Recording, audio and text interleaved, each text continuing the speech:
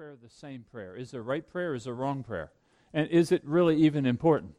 I think you may find it interesting that Jesus never instructed his disciples on how to teach or preach or heal, but he did instruct them regarding how to pray. And by his instruction, we see how important it is. But we can all affirm its importance. I think we can all affirm by experience its difficulty. Martin Lloyd-Jones, that preacher in London in the mid-20th century, said that everything else is easier than prayer in the Christian life.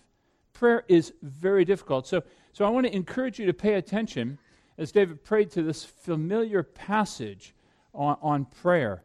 I want to look at it in two ways. So I want your minds thinking kind of pre-prayer, kind of a posturing. How do we posture ourselves before God in prayer?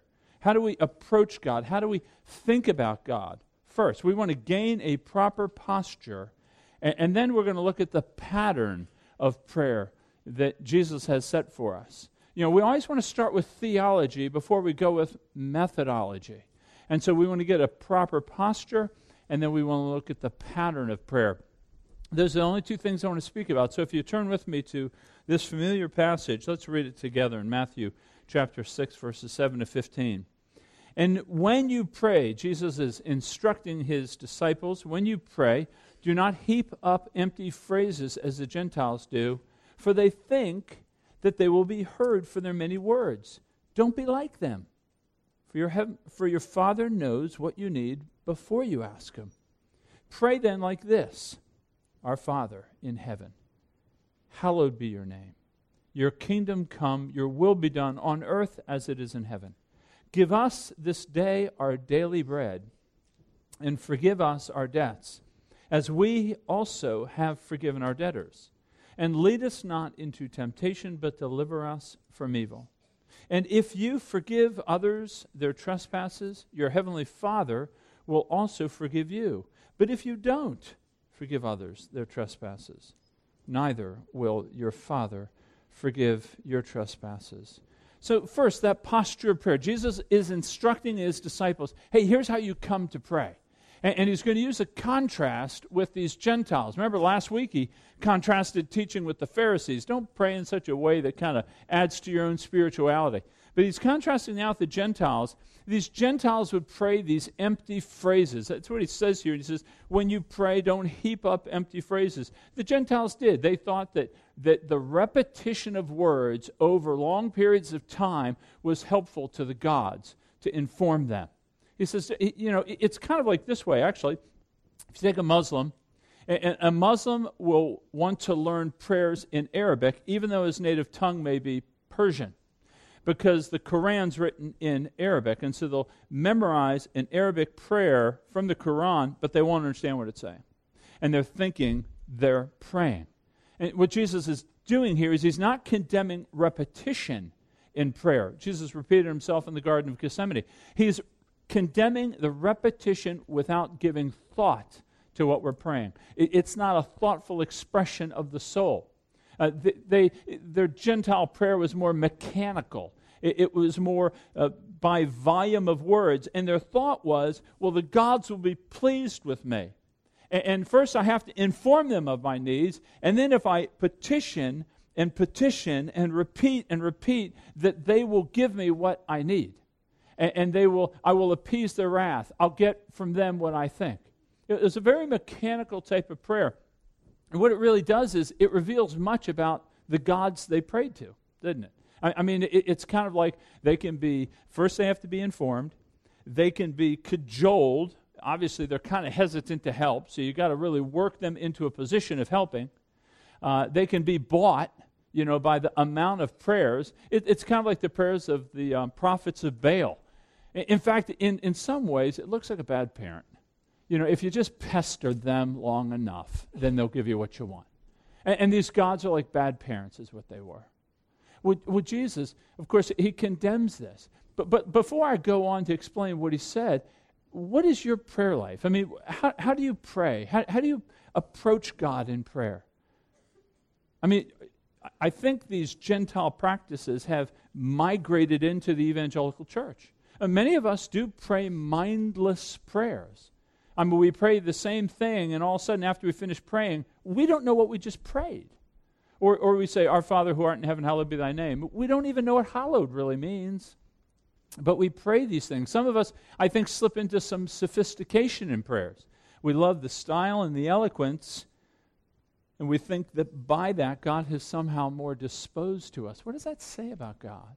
Or many others, perhaps we fall into this tendency to want to pray manipulative prayers. If I just get enough people, and if I get 10 or 20, maybe 30, then my faith begins to soar by the number of heads that are praying for something. Is that the way God works? He's impressed by numbers? Whereas the solitary person just praying by themselves doesn't have the same ear? Or what about controlling prayers? You know, those prayers that say, by faith, I'm going to believe it, and in Jesus' name, I'm going to claim it as mine. Do we pray those prayers? Again, what does it say about God? I think that these prayers have erred into becoming like Gentile prayers. And it really casts, I would say, a rather untrue picture of the character of God. Well, Jesus wants to correct us. He wants us to have a right posture. My father always used to say to me, stand up, put your head up, put your shoulders back. Posture is important. And the right posture in prayer is significantly important for us to draw the joy, the satisfaction, and to walk in it as he calls us to. So how do we posture ourselves? Well, look what Jesus says here in verse 8. He says, don't be like them, for your Father knows what you need before you ask him. So the first thing we see that Jesus instructs us is he instructs us to address God as a father. For you to understand the fatherhood of God is mandatory, it's necessary if you're going to pray rightly and pray powerfully.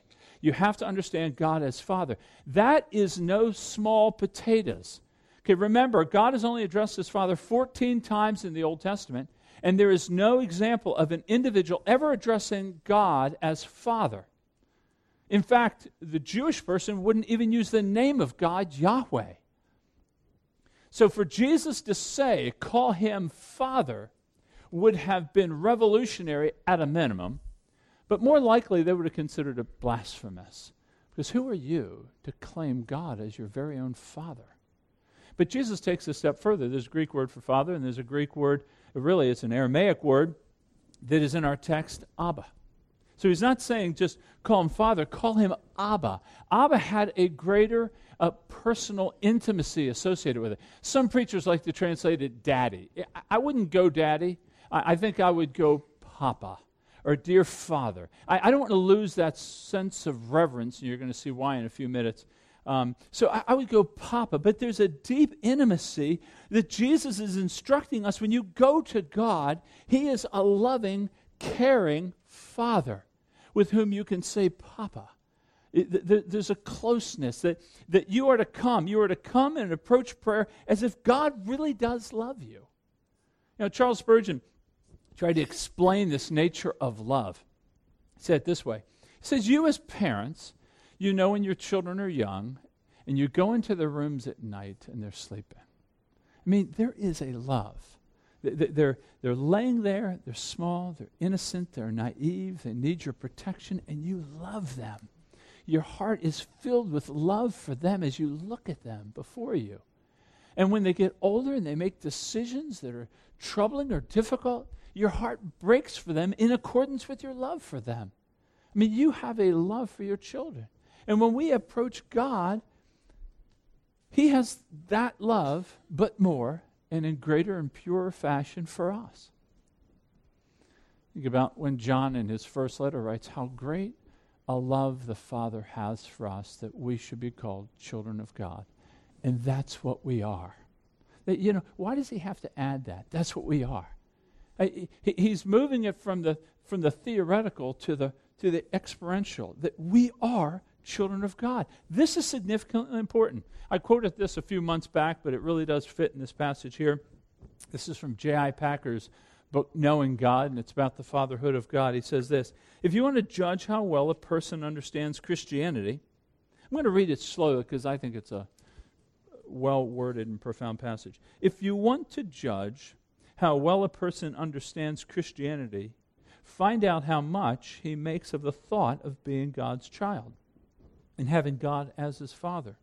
If this is not the thought that prompts and controls his worship and prayers and his whole outlook on life, it means that he does not understand Christianity very well at all.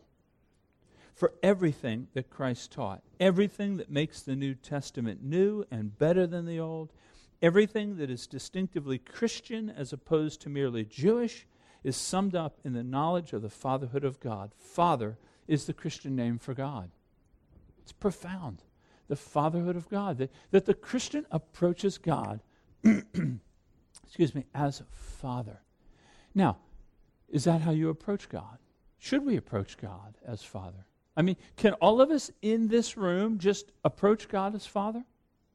I mean, many people believe that. They believe in the universal fatherhood of God, that since God is creator of all things can call him Father. Is that true? Is that what the New Testament teaches? Well, I would say no, it doesn't. The New Testament teaches this, that only those who have been reconciled and adopted by God can call him Father. See, what the Bible teaches us, both Old and New, is that we're separate from God. We're apart from God. We're at odds with God. All of God's creation is apart from him. All the way from the beginning when God brought a curse upon creation, upon the man, upon the woman, God has brought about a curse. In fact, Paul says it this way, you and I, we were far away and enemies of God. So we don't have the right, once we understand the existence of God, to just call him Father, because we have been unreconciled. We're at enmity with God. Now, this is the glorious news, and the mercy of God is that he would give us a son that would then die for us. This is the gospel. This is the reconciliation. This is why when Jesus died, he died on a tree. Why? Because the scriptures remind us, cursed is anyone who is hung on a tree.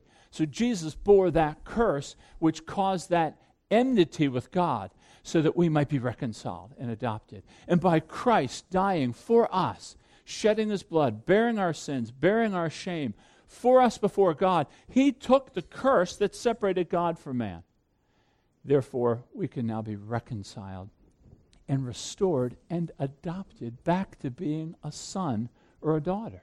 That's the beauty of the gospel. And this was all because, why? God loves us. It says in Ephesians chapter 1, verse 5, that in love he predestined us to be adopted as sons through Jesus Christ, in accordance with his pleasure and will, all to the praise of his glorious grace. God moved mighty and first in moving towards us with love, giving Christ to adopt us for his pleasure, so that we might give him all the glory. There will be no boasting in heaven. There'll only be boasting over the one who died for us, and the Father who in love predestined us to be adopted as sons. Now, we of course exercise faith. We believe in the Lord Jesus. We move towards him with faith and joy. They both are operating. God moving with love, and then we respond with faith to his grace. In fact, we see that in John chapter 1, verse 12 and 13. He says, to all those who received him, he gave the right to become children of God. Children of God. To all those who received him, to those who believed in his name, he gave the right to become children of God. But here's what he says about it. He says, children not born of natural descent, it's not through a lineage, nor of a human decision. You didn't decide one day, hey, I need a little bit of God in my life. You didn't decide that, but it says born of God. God gave birth to you having faith to move to his predetermined love. That's what makes you a child. And if you do not have Christ by faith, then you cannot appeal to God as Father. But if you do, then in prayer, we come with a boldness because he is our Papa. It's the first thing we see here. Your Father. And it's a revolutionary idea that Jesus is giving us. But not just that. Our Father is not just loving. Our Father is all-knowing. Notice what he says here. He says, don't be like them, for your Father knows what you need before you ask him. Before you ask him, it literally in Greek, before you open your mouth, he knows what you need. He knows the days that you're going to be living. He knows the trials that you're going to face. He knows the obstacles that you're going to overcome. He knows the death through which you'll pass. He knows all these things. In fact, it says in Matthew 6:31, he says, we'll study it in a few weeks. Therefore, don't be anxious, saying, what are we going to eat? What are we going to drink? What are we going to wear? For the Gentiles, again in contrast, seek after these things. Your heavenly Father knows you need them all. Then, of course, it goes on to those great words, but seek first the kingdom of God. In other words, seek God's glory first, and we'll talk about that in a minute. But he knows you need him. So I know in your mind right now you may be thinking, well, then why should I pray? If he knows it all, why do I even pray? And let me just read to you from the words of John Calvin, the reformer of the 16th century, Geneva, Switzerland. He says this, he says, believers do not pray with a view of informing God about things unknown to him, or of exciting him to do his duty, or of urging him as though he were reluctant. On the contrary, they pray in order that they may arouse themselves to seek him, that they may exercise their faith in meditating on his promises, and that they may relieve themselves from their anxiety by pouring them into his bosom in a word, that they may declare that from him alone they hope and expect, both for themselves and for others, all good things. That's why we pray. We need to pray. So he's an all-loving Father. He's an all-knowing Father, but now he's an all-powerful Father. Notice what Jesus says in verse 9. He says, pray then like this, our Father, that's what we've been speaking about, in heaven.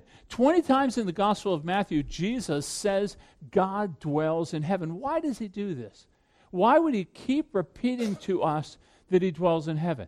It's obviously not to tell us where he lives. I think it's to give us a visual understanding of his power and his glory. I think he's reminding us. So when, before the service, I go outside to look at the heavens, I want to remind myself of his glory and power and his transcendence, his beyond tracing out. It reminds us that he is of a whole nother order than we.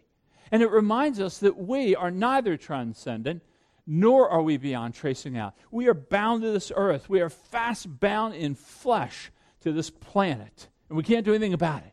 But he dwells in the heavens. All glory, all power, all majesty.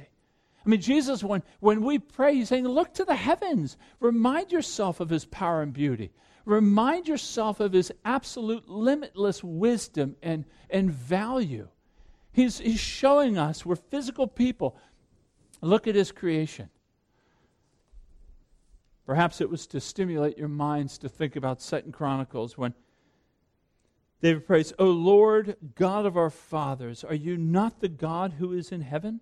You rule over all the kingdoms of the nations. Power and might are in your hand. No one can withstand you. That's kind of good news if I'm going to him for prayer. I mean, think about it. No one can withstand you. Power and might are in your hand. I mean, that's the God that we come to and worship. And he's our Father who loves us and knows it, and knows all that we need. I think about, just a simple lightning bolt. It's a simple idea. You've seen hundreds of them. Generally, they're about 5 miles long, 50,000 degrees of heat, 10 to the 12th powers of wattage, 100 million volts, just one bolt. And they all do his bidding. So when we come to this God who sends the bolts out as he chooses, this is who we come to. We want to posture ourselves right. He loves us. He's displayed that in Christ. He knows what we need, so we're not having to inform him. And my goodness, he has this glorious power. In fact, this is what St. Chrysostom, he was it was called the golden-mouthed preacher and of the 4th century. And here's what he said. He said, this was his prayer, grant that we may dare to call on thee as Father and to say, our Father. Let that be weighty, not in a heavy sense, but weighty in terms of all the glory that it demonstrates on God, to say, our Father. That's big. So that's the posture we need, to understand the character of God as loving and knowing and powerful. And this ought to change the way we pray. Number one, it should bring us into a confidence before God. In other words, when you approach God in prayer, you're thinking that he loves me. He wants to hear me. He wants me to draw near to him. What parent here wouldn't want your child to come to you in their time of need? I mean, what parent, who of you would push your child away? None of you would. And yet God He wants us to know. No, come in confidence over his love for us. I love that passage in Matthew 7 where he says this, if your child asks for bread, will you give him a stone? Now, parents, I want you to ask yourself this. If your child came and asked for bread and he's hungry, would you give him a stone? If he asked for fish, will you hand him a snake that could hurt him or scare him? He says, if you, though you are evil, know how to give good gifts to your children, how much more will your heavenly Father give good things to those who ask? It's a question that we as people have to ask ourselves. So I want you to come knowing that he loves you. This is a quote from John Owen, a theologian back in the 17th century in England. And it was in this book that we just read, Delighting in the Trinity. And here's the quote. He argued this, the greatest unkindness you can do to him, the greatest unkindness you can do to him is to refuse to believe that he loves you. You can no way more trouble or burden him, for he has adopted us and is our Father. So folks, come with confidence in his love, but also you can be confident because he does know what you need. You and I are weak, we're fallible, we're broken. We are but dust. Our bodies are fading away before our eyes. He knows that. He has compassion on his children. The verse that Nick read at the beginning from Psalm 103, a father has compassion on his children. He has compassion on those who fear him, for he knows how we're formed. He knows we're dust. Sometimes I think we're the only ones that don't know we're dust. He knows it. We don't know it. You are dust. I am dust. We will be dust in a box. I want to assure you of that. That will be the case. We need to dial into what he knows. And even though we are broken and we fall into sin, he is compassionate to us. Please don't let your sins of the day stop you and prohibit you from coming to a Father who already knows your dust. Again, what parent here would dissuade their child from appearing to them even though they have not done all things perfectly? There's a confidence to know that he knows we're dust. And then there's a confidence we have to approach God because of his power. You are secure. No one will snatch them out of my hand. I love the song that we just sang, To Jesus to Keep. I love that. Jesus is keeping us, seated at the right hand, far above rule and authority. So that's the confidence we have. I want you to rest in that. So I'm still talking about the posture of prayer. How do we come before God? Well, we come before him knowing that he loves us, that he's a Father. He knows all things. He's all powerful. And so my confidence in his love and knowledge and power swells, so I want to approach him in prayer. But also, secondly, and this is where I'm beginning to shift, is we also come as a community in prayer. Notice the weight that is placed on pray this way, our Father. It is interesting that each one of you here that is a believer, that has come to faith in this sovereign work of God by grace to deliver us from this curse by cursing the Son. That's why, by the way, God had to turn away from him, because he was bearing the curse. But let me ask you, do you realize that your brothers and sisters, the reason we call one another's brothers and sisters is through this idea of adoption? So we've all been adopted by the same Father, thereby making us sons and daughters of one another. And so Jesus is saying, when you pray, say, our Father. Now, he's saying this in the context that he knows we're going to gather as community to pray. Now, at the beginning of chapter 6, we talked about secret prayer. Go into your room, shut the door, pray to your Father who is alone. Pray to your Father in secret, and he will see those who pray in secret. We read that and discussed it, and that's an important part of your prayer life. But so is community prayer, that we are gathering together as we are right now, and that we would pray together. The church has really, many of the Christian church have moved away from this idea of us coming together and praying. The pastor may pray, the elder may pray, but you don't pray. You just pray in your secret room. But clearly, the Scriptures, Jesus teaching us how to pray is teaching us in community. That's at least what the early church thought, right? Because in Acts 2 and Acts 4 and Acts 6, and sprinkled through the book of Acts, what are they doing? They gather together and pray. The church gathers together and pray. Not just the leadership. Leadership may lead in that, but the church prays together. And that's why we pray together after the sermon. That's why we moved the prayer time years ago to the other side of the sermon. Why? Because we want the character of God displayed, we want the knowledge of God increased, and then we respond. So theology gives birth to methodology. Our prayers now are driven by what we just learned about God. We don't just pray what comes to our mind. We just don't pray. We think, God, who are you first? And then we pray in accordance with that. And that's what Jesus is going to instruct. So he tells them about God in verses 7 and 8 and the beginning of 9, and then he shows us this pattern to pray. And look with me at this pattern. Again, it's familiar to you, but let's just read it one more time. Here's how we're to pray. Hallowed be your name, your kingdom come, your will be done on earth as it is in heaven. Give us this day our daily bread. Forgive us our debts as we forgive our debtors. Lead us not into temptation, but deliver us from evil. So that's the Lord's Prayer proper. And there's 6 petitions, you see that. It begins with God. Everything begins with God first. He is alone God, so we begin with him. You can look at them, I want to look at them in 2 ways. So we've postured ourselves right before God, and now we're going to follow the pattern that he lays down. 2 really petitions here, praying for God's glory and praying for God's grace. So 2 things, praying for God's glory, praying for God's grace. 3 petitions in each one. So praying for God's glory. You see it right there in the second half of 9.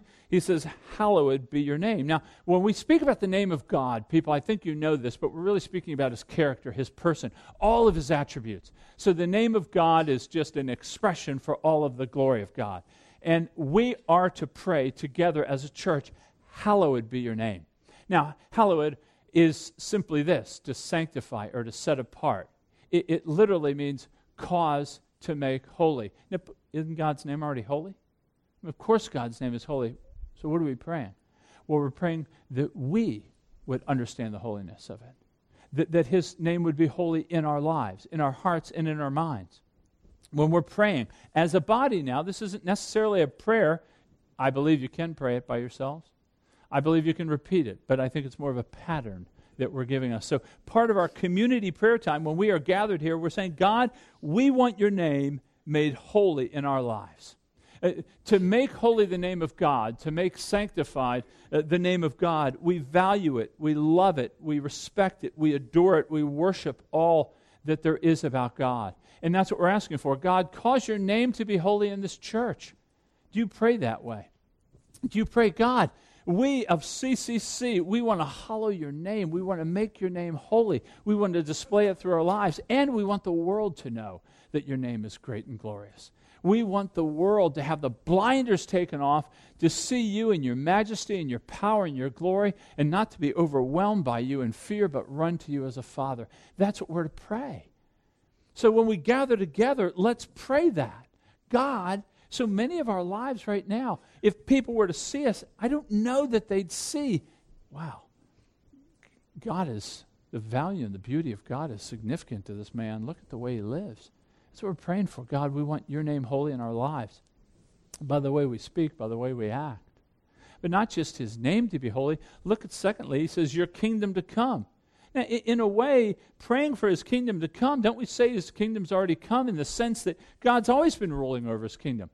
But, we go back to the garden, and, of course, Adam and Eve sin, and sin enters the world, so does death, and, of course, then the kingdom, in a way, is lost, because Jesus comes, and he says, hey, in Mark 1:14 and 15, he says, the time's fulfilled, the time's done, we're finished, kingdom of God is at hand, repent and believe the gospel. So I think what he's speaking here is we are to pray your kingdom come. What we're praying for is, Father, bring your saving reign to bear on this world.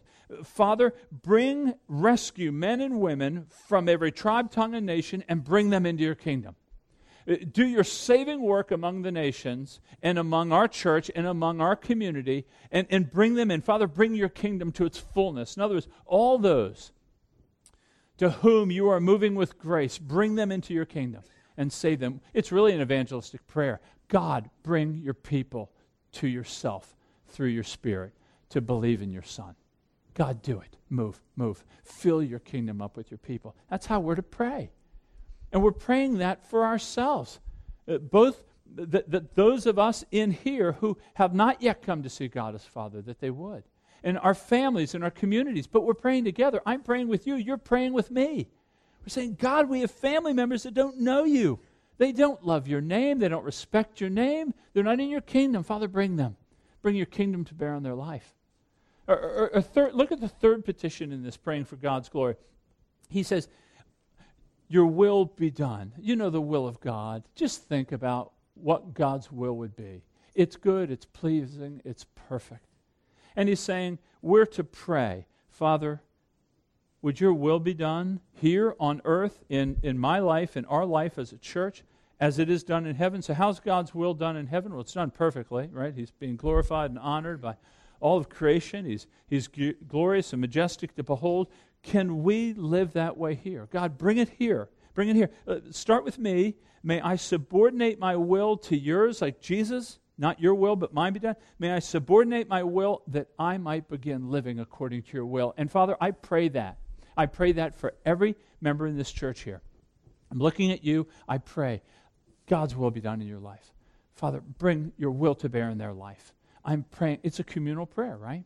So you see these three petitions praying for God's glory. And what we're doing is we're lifting our prayers up from the ash heap of the mundane. Now, we're going to pray for the temporal and the mundane in just a minute. I don't want to say we don't pray for things like food and jobs and stuff. We do. It shouldn't get the priority, and it shouldn't get the bulk of our prayers, and it surely shouldn't be prayed first, because Jesus instructs us. Pray first for the glory. Folks, these are eternal. These are global things. Just scan through what you pray for. And I don't want you to feel condemned. I just want you to change course. So these are the things we begin thinking about. You know, God's name, is it being honored? What can I do? How can I display the value and the beauty that I consider God to be in my life? And praying for his kingdom to come. That God bring them to yourself through your Spirit. And your will to be done. God, may your will be done in my life and in the life of my brothers and sisters in this church. So it's a beautiful prayer. But now, look, he moves from eternity and he moves to the everyday stuff of life, right? In the second half of this prayer, now we're praying for God's grace. He says this, give us our daily bread. The bread, by the way, the word bread wouldn't just apply to wheat, to the things that we make make sandwiches with. It's not dissimilar to the idea of name represents God. Bread represents all the provisions that we need. So we're talking food, of course. We're talking jobs. We're talking money. We're talking health. We need these things, right? We need all these things to live. And so we are to pray with one another that God would give us our daily bread. Daily can be translated differently. Really, I think he's speaking to people who are living day by day, and we're really praying, God, today, give me all that I need to live, please. And for my sisters and brothers at Christ Covenant Church, Father, give them what they need. If someone's looking for a job, and someone's tight on money, or someone's short on food, or God, help them. I'm praying for them right now. That's how we're to pray. It's a communal prayer. I keep repeating that. I want you to see that you ought to have each other in view when you're praying this prayer. That we're praying. Now, could he give us a month's worth of bread? Absolutely, he could. Why are we praying for it daily? I think he's trying to teach his adopted children, you have to learn dependence on me. Why do we have to learn dependence on me? Because you don't have tomorrow. Are you guaranteed to live tomorrow? The last time I checked, when I lay down, I'm not sure what's going to happen when I wake up. I lay down as a reminder to myself every night, someone's going to lay me down in the box, I'm going to die.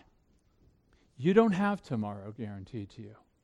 Will we wake up tomorrow morning? I imagine all of us will. Maybe one won't. But that's not to frighten us. It's just to remind us that he gives life and breath to us every single day. And I want to remember that by praying this prayer. And I want my brothers and sisters to know it by praying this prayer. Secondly, look, we're to pray for this forgiveness idea. Forgive us our debts as we have forgiven our debtors. Now, I think as bread is for the body, so is forgiveness for the soul. So I think when we pray this petition, we're thinking of the gospel. We're thinking, you have forgiven me in Christ. My heart swells with joy over God, and I want to move with forgiveness and reconciliation to my brothers and sisters. So when I'm praying, Father, forgive me, forgive us, all of our debts, because we've all sinned. And really, we've sinned against each other in many ways. Forgive us our debts as we forgive our debtors. So we're reminding ourselves of what he's done to forgive us, and now we're going to walk with reconciling power to those that we've sinned against. And so we're praying for things like, God, Father, I don't want to hold grievances against my brothers and sisters. Forgive me for my grudges and my grievances and my not giving the benefit of the doubt. Father, help me to see my own sin that I might be free to forgive others. I think that's what he's speaking about here. He's talking about how can we exist with one another and be at odds with one another when we are talking about the odds and the enmity that has been reconciled with God that has to translate to one another. I think that's the purpose of 14 and 15. When you read 14 and 15, it kind of sounds like a quid pro quo, kind of a tit for tat. If you forgive, God will forgive you. And if you don't forgive, God's not going to forgive you. I think he's simply saying this, that God forgives the repentant. And the repentant person has come to understand their sin is profound, more profound than anybody's sin against them. I've sinned against God legions more than anybody could ever sin against me. And he's forgiven me by grace. Should I not forgive others? So I think that's what he's driving at. When we pray, forgive us our debts, we are praying as a church. God, if there's disharmony, if there's disunity, God, let me be an agent to bring about change. Let me bring forgiveness. Let me seek forgiveness. Let me humble myself and repent of my sins to my brothers and sisters. I think that's what he's driving at. And then the last part of this, kind of the second tablet, if you will, is lead us not into temptation, but to deliver us from evil. What's he praying here? Well, we know God doesn't draw us into temptation. You know, we know that in James chapter 1. God doesn't tempt anyone to evil. God saved us from evil. He's not going to tempt us back into it. The word temptation can actually be testing. And I think what Jesus is saying is, people, listen, you are saved, and you've been delivered, and you've been forgiven. But you live in a very hostile, evil world that is always presenting opportunities to fall. And we are recognizing our brokenness and our weakness and the battle with indwelling sin. And we're saying, God, please have mercy on me. Don't lead me into those areas where I might spiritually collapse or I might morally falter. Father, I am weak. I'm apt, we sing that our hearts are apt to wander. I'm apt to wander. And so, Father, would you protect me?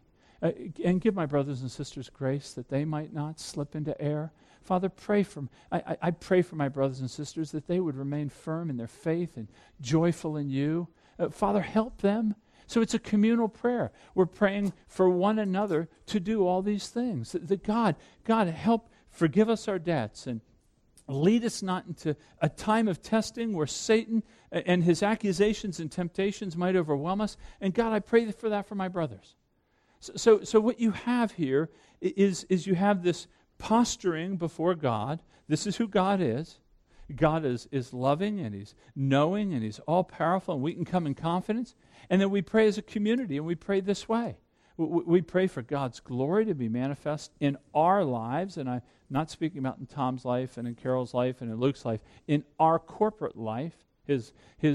His glory would be known, and we're praying for his grace to be given to in our lives, in our corporate lives, because remember, we're brothers and sisters, and we're part of one body where Christ is the head. So when we go to prayer now, which we're about to, I want you to have the confidence in the love and the power of God.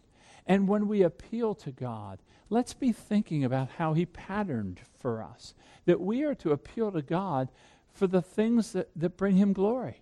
Can we pray that way? Can we say, God, we want your name honored in Christ's Covenant Church through the faithful lives of your people?